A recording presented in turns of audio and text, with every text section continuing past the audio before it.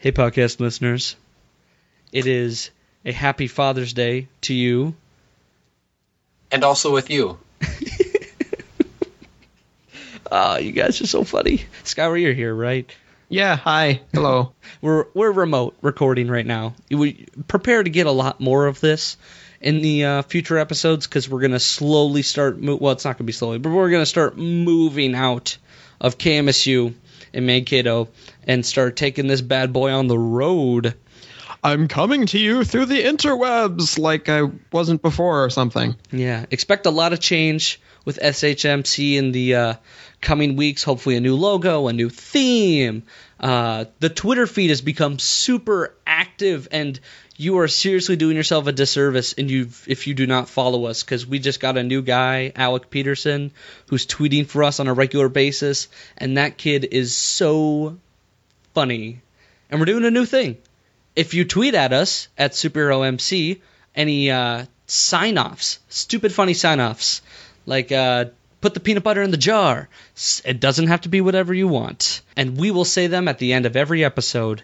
You know it. We'll say your name, give you a shout-out, and we'll read your sign-offs because we want you to become more involved, superfans, with the show as much as possible. But this show is pretty ironic because... Like rain. Yes. On your wedding day. It's not a free ride, though, that you just can't take. And it is... Is it good advice? Oh, that you just can't take. Dang it. Yeah. I messed up the lyrics. Oh, shoot me. Dr. Amy Lauders came back for another episode all about her and her take on superheroines in comic books and superhero movies, which is a weird thing to come out on Father's Day, don't you think? The timing could not have been better. Yeah, I didn't plan that really. I just kind of put it on a day, and I forgot that the 21st was Father's Day until, of course, Father's Day like everyone else. We were going to save Spider-Man for this day, but... or Batman, or anybody else who didn't have a dad. Daredevil. But this is all about... Well, dads do get mentioned a bit in the superheroines episode here, and it's really fun. Dr. Amy is super smart, and I know you guys weren't in it. You both took a sick day at the same time. But she and I have a lot of fun with this one, and I hope you do too. It is rich with cultural information because she is a doctor of cultural studies, and she is absolutely perfect for this podcast, and we hope to have her on more. And just, I can't say enough nice things about her. Always fun, always informative, always fun-formative. Yeah. So Infunitive. Infunitive? That's Thank you. a good word, yeah. No, it's not. All right, then. Without further ado, here is bonus episode, Superheroines with Dr. Amy Lauders. Enjoy, everybody.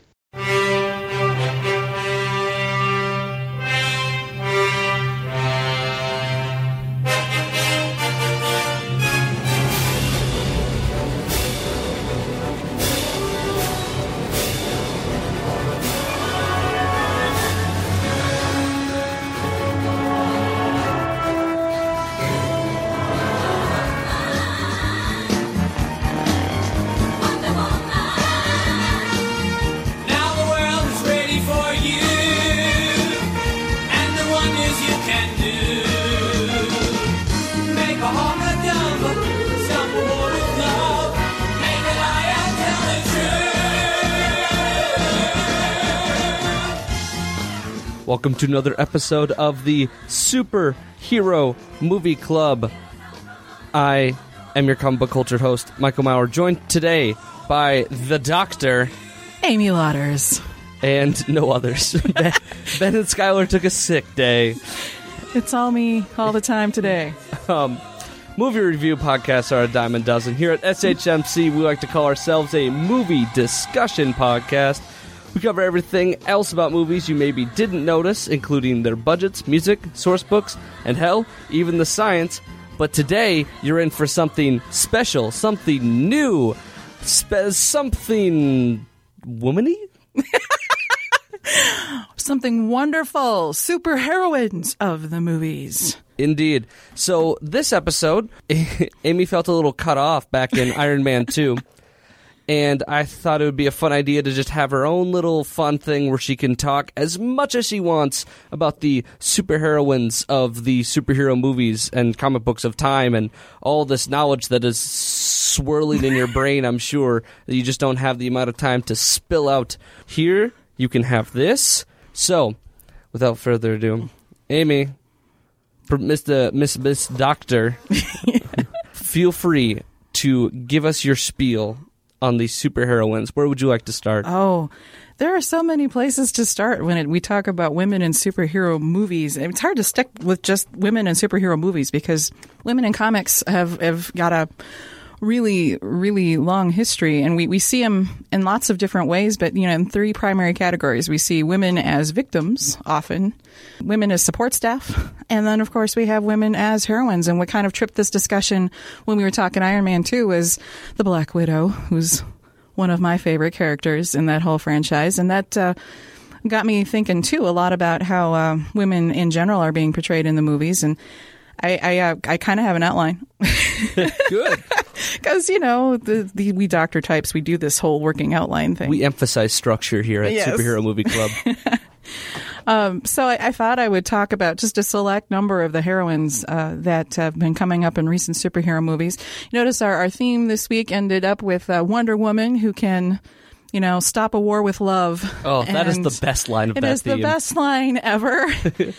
And you have to understand that Wonder Woman, the television series, came out in the 70s at the height of the second wave of the women's movement, and there was a lot of idea that women could soften the wars, soften the world, make world peace happen. Isn't the first episode of Wonder Woman she defeats Nazis by telling them about their feelings? Exactly. Oh. Yeah.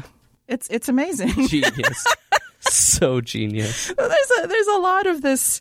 There was a lot of grandiose thoughts about what women could do if they had political power, and I'm not entirely sure that they've been exercised. We women are we've got some political power and we've got some positions going on, but things haven't changed all that much, which is kind of apparent when you look at some of pop cultures today. But if you want to talk about heroines, there's two different kinds of heroines we see in superhero movies, and one is the unsuperpowered, and the other is the superpowered. And what do I mean by unsuperpowered? Meaning there's no radioactive spider bites, there's no mutations, these are just ordinary women doing extraordinary things, primarily. Mm-hmm. That's the category I'm looking at. And Lois Lane is probably the one at the top of the list when we talk about famous unsuperpowered superheroines, because she's sort of the foil to Superman and Clark Kent, and in fact was kind of invented that way back in the 30s in the original version of the Superman mythos. The creators of Superman put Lois Lane in their comics as a kind of a cosmic joke to begin with. But it was kind of a joke because Schuster and Siegel were kind of geeky guys who were creating this superpowered character, and they were at the time also not very popular with the ladies, and they thought it would be a really funny thing if they had this really smart, beautiful, gorgeous woman who just couldn't figure out that this person in front of her was a superhero. Didn't they actually hire a model, via the mail, and sort of someone show up at the door to model the Lois Lane caricature? And that ended up being, not Schuster, Jerry Siegel's wife? I don't know. That sounds kind of apocryphal to me, but I wouldn't be surprised. Because, for a very long time, then that's what Lois Lane's purpose was. It was to be rescued by Superman and to be the butt of that joke, that she couldn't really see what was in front of her. But that sort of changed over the last 20, 30 years or so. And I think that it starts in the 90s with, really comes to fruition in the 90s with the television show Lois and Clark, The New Adventures of Superman, which sort of puts Lois Lane on the same playing field as Clark Kent, and they become more partners in that production than they had been in previous incarnations. And they also, throughout the course of that series, get married. She figures out the secret. She doesn't wait for it to be told to her. And there's a lot that goes on with that series that also then plays out in the comic books. And there was some concerted effort on the part of both production teams during the time that the show was aired to sort of line up their storylines. There was a planned reveal of Lois Lane, or planned reveal of Clark Kent to Lois Lane in the comics that waited until they revealed it on the television show. And then there was a planned wedding in the comic books that waited until the television show. Yeah, the wedding had to get postponed in the comic books, and because of its postponement, they replaced that storyline with the death of Superman. Yeah, which, has caused all sorts of problems in the multiverses.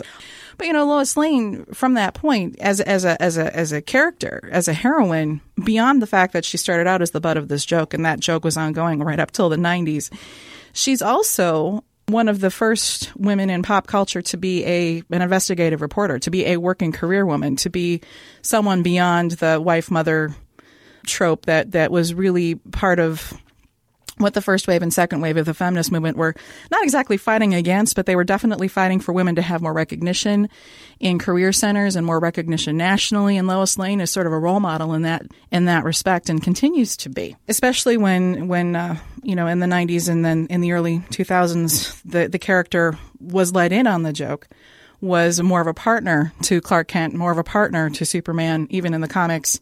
And that sort of manifested in the films, too, in a limited kind of a way. I was sort of disappointed with Lois Lane's portrayal in the more recent Superman movies in one way. The Man of Steel? Yeah, The Man of Steel was kind of a disappointment to me in terms of the way that Lois was characterized. But it's hard to get a feel for her as a character if you don't take into account the fact that she's a heroine in her own right. Mm-hmm. If she doesn't recognize that way, it's hard to work with her unless she's a joke.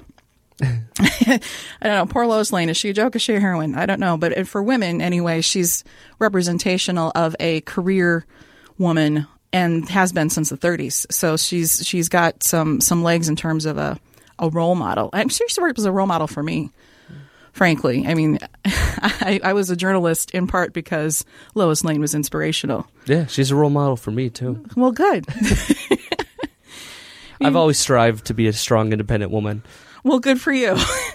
It's hard when you're female. I'm Gen X, so it might be different for you folks coming up 20 years behind me. But we grew up in the sort of, I was going to say bosom, which that'd be horrible, cradle of the 1970s, the second wave. And so there was a lot of inequalities still in schools, still across the country. There was a lot of fighting going on for women's rights during this time.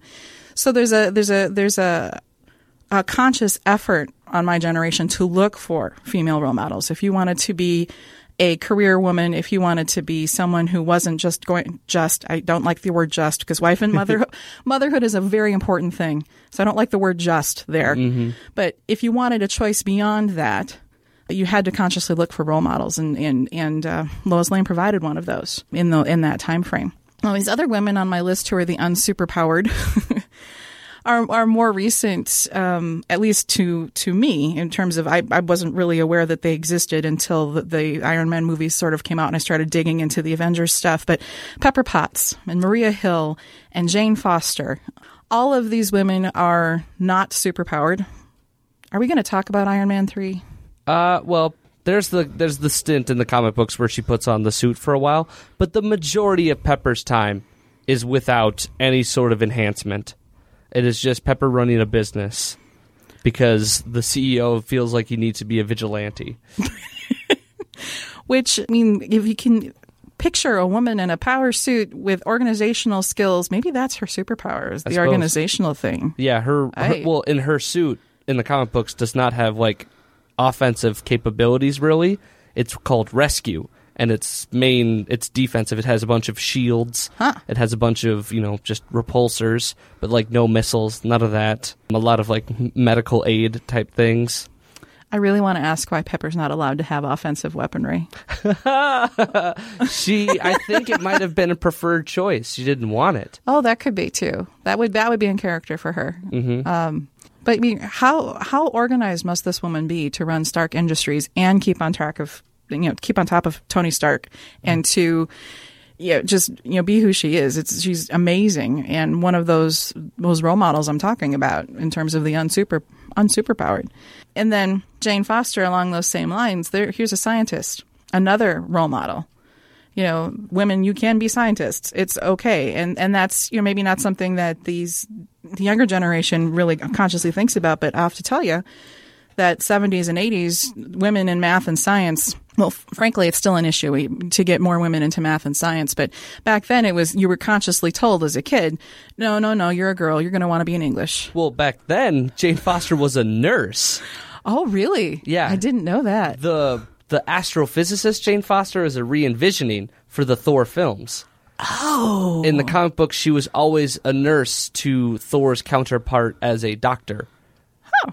I missed that altogether. Later, she became a doctor, and then later she also developed. She was one of the first, not maybe one of the first, but certainly one of the most prominent characters to develop breast cancer. Interesting. Did not know that.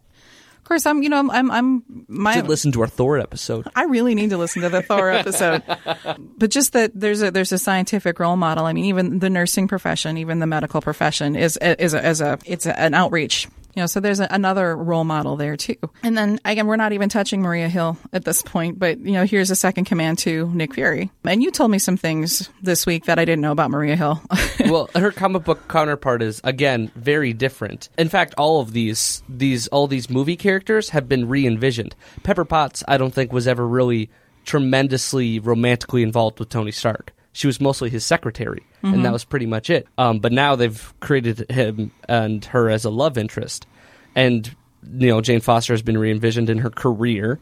And Maria Hill, as originally in the comic books, she is a super spy, so not much difference there. But the way she pursues becoming top of S.H.I.E.L.D. is much more ruthless than it is in the movies. In the movies, she is loyal to Fury. Very loyal. Anything he says, she will do. In the comic books, she is constantly berating his command. She's constantly questioning him. And eventually, he steps down and she becomes head of S.H.I.E.L.D. And she kind of throws his name into the dirt a little bit because of that. So her personality is much different. And I don't know if we're going to see that personality develop because she was prominent in Marvel Civil War. And Civil War hasn't come out yet. Okay, so keep an eye on Maria Hill. Mm-hmm. See, but just the fact that there's a woman in a prominent role in a military-based sort of organization is significant. Because all of these different potential career trajectories, journalist, businesswoman, scientist, medical professional, and military, these are all professions that weren't necessarily open to women for a very long time. So these are all heroines of a different sort, and role models in their own way. And the last person on this list, kind of on my little outline I've got here, is Agent Peggy Carter, who I was just introduced to with the Captain America movies. So you might have more backstory than I do. But there's not much there. There's not much there. She was never a real big prominent. She was a love interest for Captain America way back when.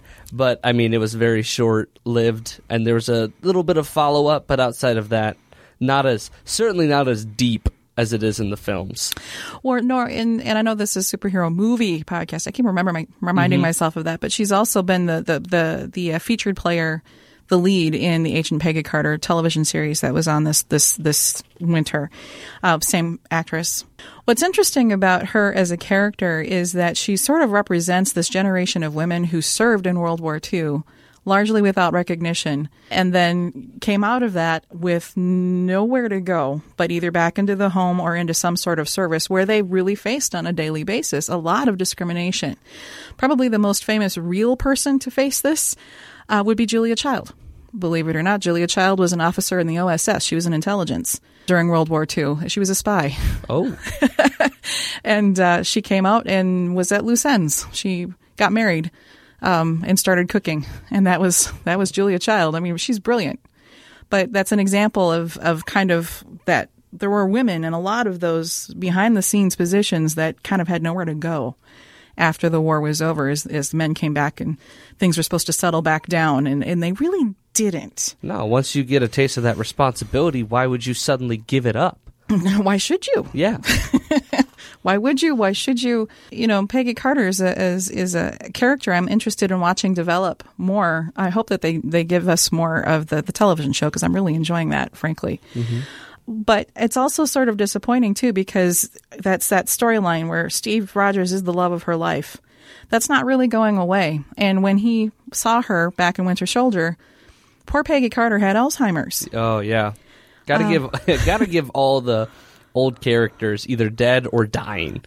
or they've lost their minds, which Yeah. is sort of frustrating when you look at how many women actually get to be in the superhero arena and what happens to them in the end. Well, they get killed or they lose their minds. Yeah. Now, I don't know what that says, if that's a gender thing so much as it's a superhero thing. I mean, that there's a lot of death. There's the common phrase, motivation. woman in a refrigerator. Woman in a refrigerator. Or put in the refrigerator. I believe it's the love interest dying as a way to tremendously motivate the plot. Oh, and doesn't that happen everywhere? Yes. And so Everywhere. it's called Women. There was a famous Green Lantern comic book storyline where a villain of the Kyle Rayner Green Lantern shoved his girlfriend into a refrigerator and killed her.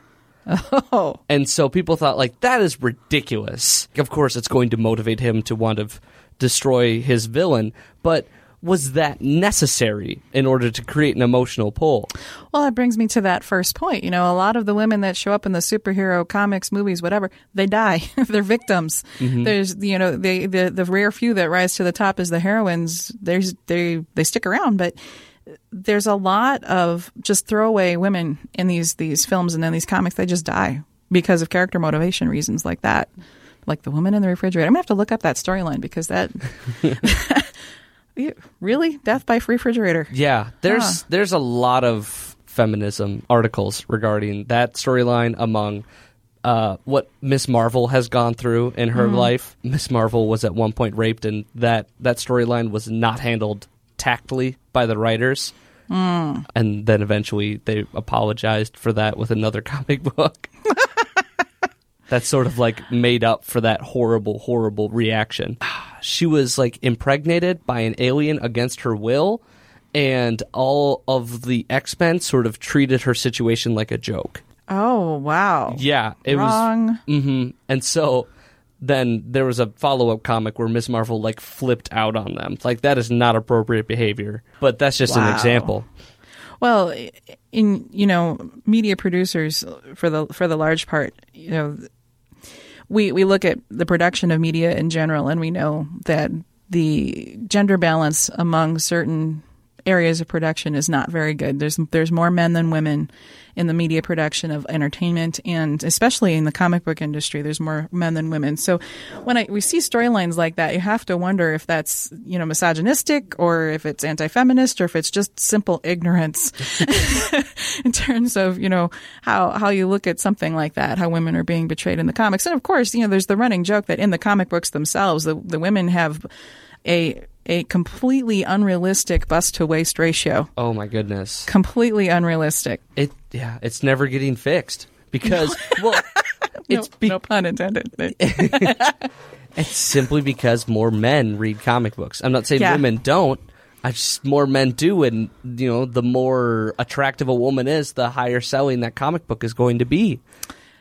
Well, yeah, it's hard to argue with that. It really is, because there's the production, and then there's the monetary business angle, and that's what happens. So we women who like the general storylines, we kind of have to roll our eyes at some of that and let it go. Well, thank goodness in the films they haven't really been hypersexualized. No, that's true. That's true. They really could, because some of as we get to the superpowered heroines in a minute, there's a lot of issues with regard to sex and the sexualization and the objectification of these women.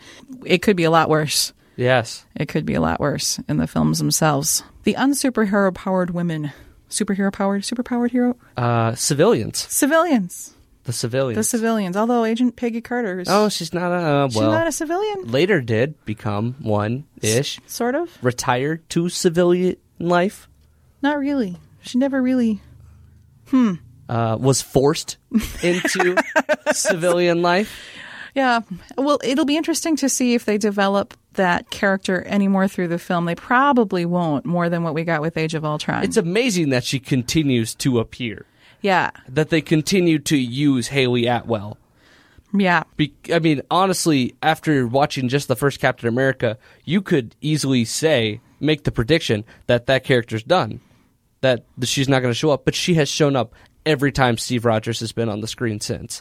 She has. With the exception of Avengers 1. And even then, there was a mention of the dance that he missed. And he still had a picture of her. Yeah, and there was still... Actually, no, she was in flashbacks. Yeah. Well, never mind. She's been in all of them.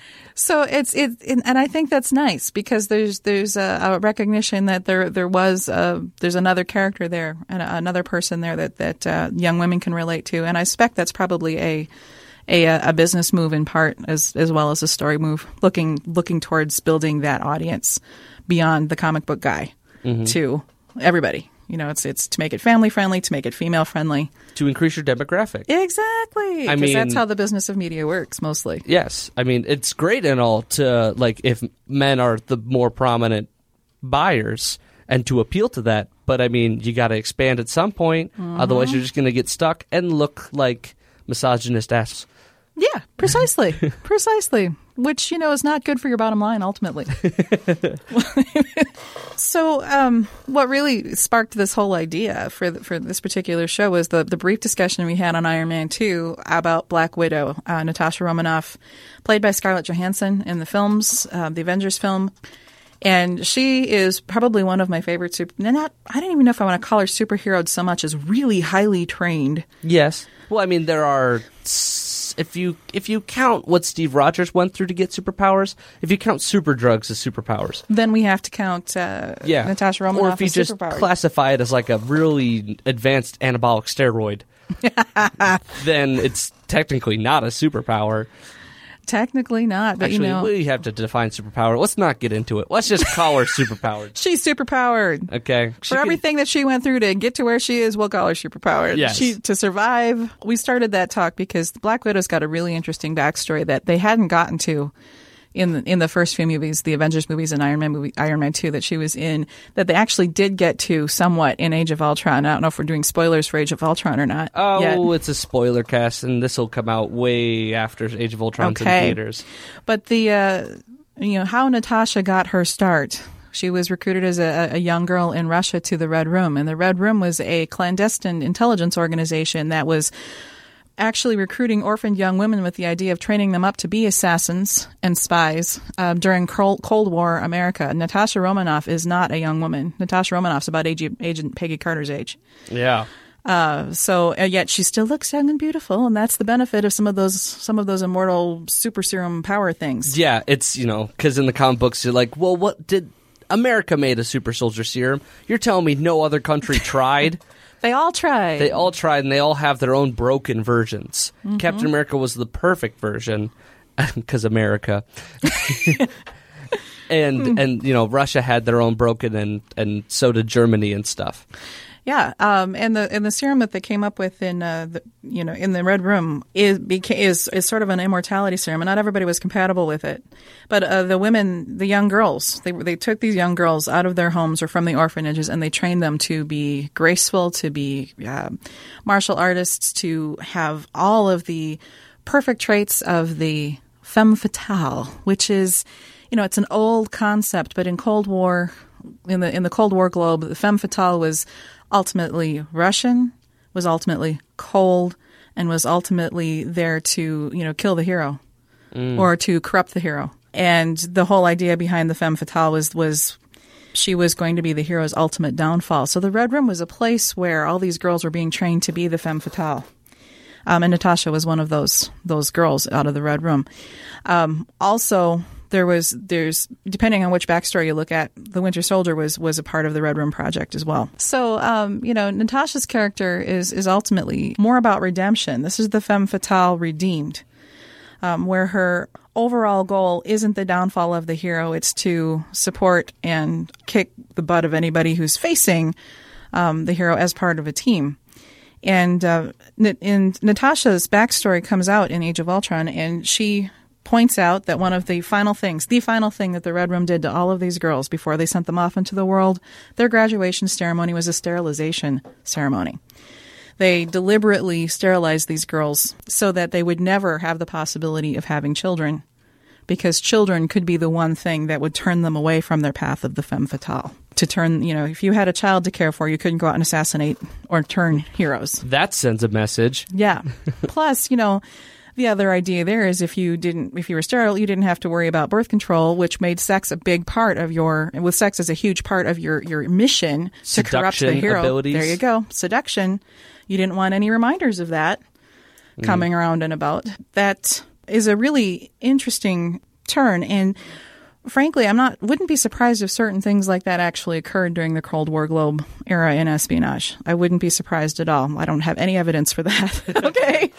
But there was birth control available before the 50s, but it was sort of sporadic. It wasn't real. It was still a hot topic, right? Well, it's still a hot topic. Yeah. But yeah, it was a huge even, topic. Like, the first appearance of it as a topic was in the 50s and 60s as they were developing a working version of the pill. Mm-hmm.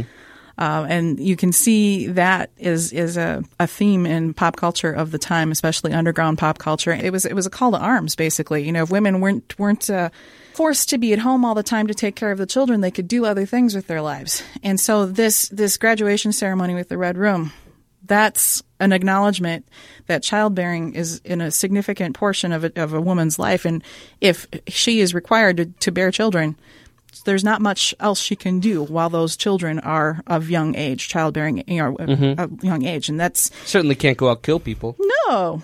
And seduction becomes really tough when you've got a toddler hanging off one hip and a 4-year-old down, Oh, and stretch marks. Stretch marks. You can't have. Can you draw stretch marks in a comic book? I'm not. That's a great question. I think there are some who can, and there are those who do not bother. So this whole you can't have children if you're going to be a femme fatale kind of is carried over. You can't have children if you're going to be a superheroine. And it's kind of an interesting message to send to a generation of young women. You can't be anything if you have to have children, or you can't. Did I say that right?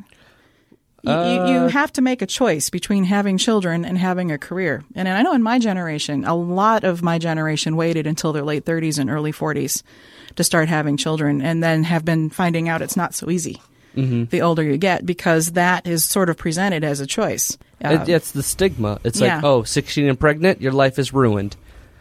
It's not really. No. But everyone, why do you think they made TV shows about it? Yeah, and children are important, and the job of motherhood is important. And sort of what's going on with the superhero trope is something that I'd like to explore more, actually, is from a research angle. But it's sort of saying you can either have children or you can be a superheroine. You can either have children or you can have a career. Doesn't that apply to the men as well? I think it probably does on the superhero front, because I don't see any of the men having children either. They're outside of a couple. The only two big answers to that are the Fantastic Four, right, with two lovingly children. Franklin Richards has been around for a long time, and he's pretty much a god. He doesn't even need anyone to look out for him because he's got godlike powers. Yeah. And there's also Luke Cage and Power Woman with that one's very modern and very fresh, and they constantly get some of their superhero friends to be babysitters. Well, and the only other family that I'm familiar with personally with the X-Men comics in particular is Magneto and his kids. Yeah. Two of whom appear in Age of Ultron, but they're not acknowledged as his kids. Ooh, can I not do that? No, it's fine. We've explained it. You can't have the copyright mix. I know. It still irritates me, though, because it's... anyway. That's anyway. Besides the point, but Magneto has at least 3 children. 2 and maybe a third. 2 and maybe a third. Polaris, you have Scarlet Witch, Quicksilver, which are his twins with the Gypsy Romanov. I'm sorry, not Gypsy. Slovakian? Romani. And Polaris it's gone back and forth. Yeah. On whether or not in actual continuity she is Magneto's child. Polaris hasn't really showed up in a movie at all yet, though. But Quicksilver and Scarlet Witch have shown up. Well, Quicksilver's shown up twice now. And now you have Scarlet Witch being a new big prominent member of the Marvel Cinematic Universe. And she's the new member of the new Avengers team. Mm-hmm. And yet that familial connection isn't acknowledged because of those copyright issues on the big screen. But there's a fractured family there. Magneto was not involved, as far as I can tell, in any of these comics with actually raising those children. Mostly in manipulating them. Yeah. It's in the earlier comics, he manipulated them into doing his work. And he's always shown up. There's always been alternate universes where, Pietro and Wanda are his children, and he sort of has them on his super team doing his crusade, whatever it is. Yeah. But it's never loving. It's using them to achieve his goals. Right, so it's really a fractured family kind of a concept there with Magneto, even though he's the only real father figure among the X-Men.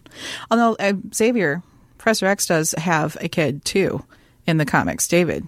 Oh, yeah, David, that's messed up. That's also a continuity hassle. It really is. It's, that and the whole Summers family is a mess. Yeah. Cyclops, Alex, Havoc, who Vulcan. are they brothers? Are they, Alternate universes. One's from the future, one's from the past. It's ridiculous. It's best not even to address the Summers family. Let's not even start. But let's just come back to the bottom line that superheroes, women and men, aren't really allowed to have good, loving, strong family units. It just doesn't happen. Outside of the Fantastic Four. That's the only one. That's true. That's true. And look how many people it takes to raise those kids. Yeah. They have a giant family. They do. So it's really a mixed message for a lot of people. If you're taking a message about family and whether you can have one and still do everything you want to do, you're getting a mixed message when you look to the superhero movies. Good in general. point. The other part of that, so many heroes and heroines have horrible backstories as in terms of things that went horribly wrong for them somewhere along the line, and that inspired them to become Truth, Justice, the American Way. Almost half of them are orphans. Yeah.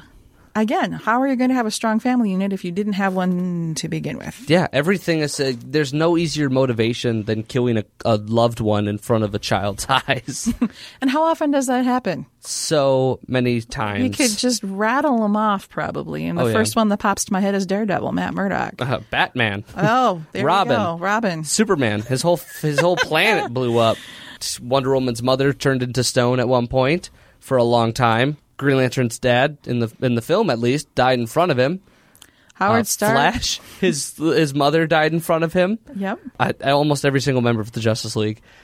and then I don't know about the Marvel side. Yeah, Howard Stark. There's tons. There's just tons. So again, mixed messages. There's these can you have a family or can you be a hero? That's it. That's the choice that is apparent, at least on the surface of all of these films. And it was really interesting to me to come just quickly back to Lois Lane, how in the Brandon Routh movie, the Superman movie, Lois Lane had a kid by Clark Kent. Oh yeah, Superman Returns. And Superman Returns is trying to. These last ones just make me mad. So they've all got the same names. Because there's a Batman Returns, but that was like 30 years ago. Yeah. Anyway, so it was an interesting choice in a lot of the folks who are original fans of Lois and Clark. And that pairing were, woohoo, they acknowledged the relationship. They've got a kid. That they can have a child. Yeah, that they can have a child. Superman's an interesting character in a lot of ways, but and that was a question and has been posed since his inception: is he able to have children with a human woman? And there's that famous Carl Sagan essay about Superman's sperm being more powerful than an exploding bullet, would probably kill any woman he tried to sleep with, and this kind of stuff. I don't know. It was an interesting choice. But yeah, so that whole issue of whether women were allowed to have families, it's also whether, you're right, the men are allowed to have families, whether it's a choice between being a hero or being a family person. Mm-hmm. So why must strong women be too dangerous was one of the questions that I was kind of thinking about in the last couple of weeks as I was thinking about this topic in general, because we get to where are more superpowered heroines? Well, there's a lot of them in the X-Men universe in particular. We've got Phoenix, we've got Rogue, we've got Storm. And these women have really dangerous powers. Yeah. When you stop to think about it, is it possible to have any sort of healthy relationship with any one of these women? Oh, no. Well, Storm tries with Black Panther. I suppose that's the most successful. But the Phoenix one, no. Mm-mm. Phoenix off and on with Scott Summers, as well as Rogue, just anyone. Well, her whole backstory, she kills her first boyfriend practically. Pretty much. With a kiss. Mm-hmm. That'll mess you up. Well, yeah, that'll mess you up. I mean, you these superpowers, they're always showing a kind of a trade-off between having great power or having love, security, and a family. It's a really lonely existence to be a superhero if you really think about it. Getting me depressed. I've always wanted to be a superhero, but now I know the consequences. Sorry, I have to point out the consequences. It's part of my job, I guess. Mm-hmm. But yeah, I mean, Rogue in particular is such a sad, sad story. and I've read a lot of fan fiction where fans are trying to come up with ways where she can still have a relationship and not really worry so much about the whole "I'm going to suck your life out" thing, but it doesn't ever work very well. There's a lot of compensation that would have to be made, and you wonder, do we just throw our hands in the air and say we're done, or how do we make that work? Well, you see, you almost have a correlation between how like happy and uplifting characters are correlated with the amount of actual raw power they have. Where you have like Shadowcat Kitty Pryde, she can phase through walls. Dazzler, Jubilee, they can, they just shoot light out of their hands, and they're very upbeat characters. They're very teen spirited, and one like a couple of them pop stars, pretty much. But then you get higher up the realm, and you have Rogue, who's very serious about whom she can be around.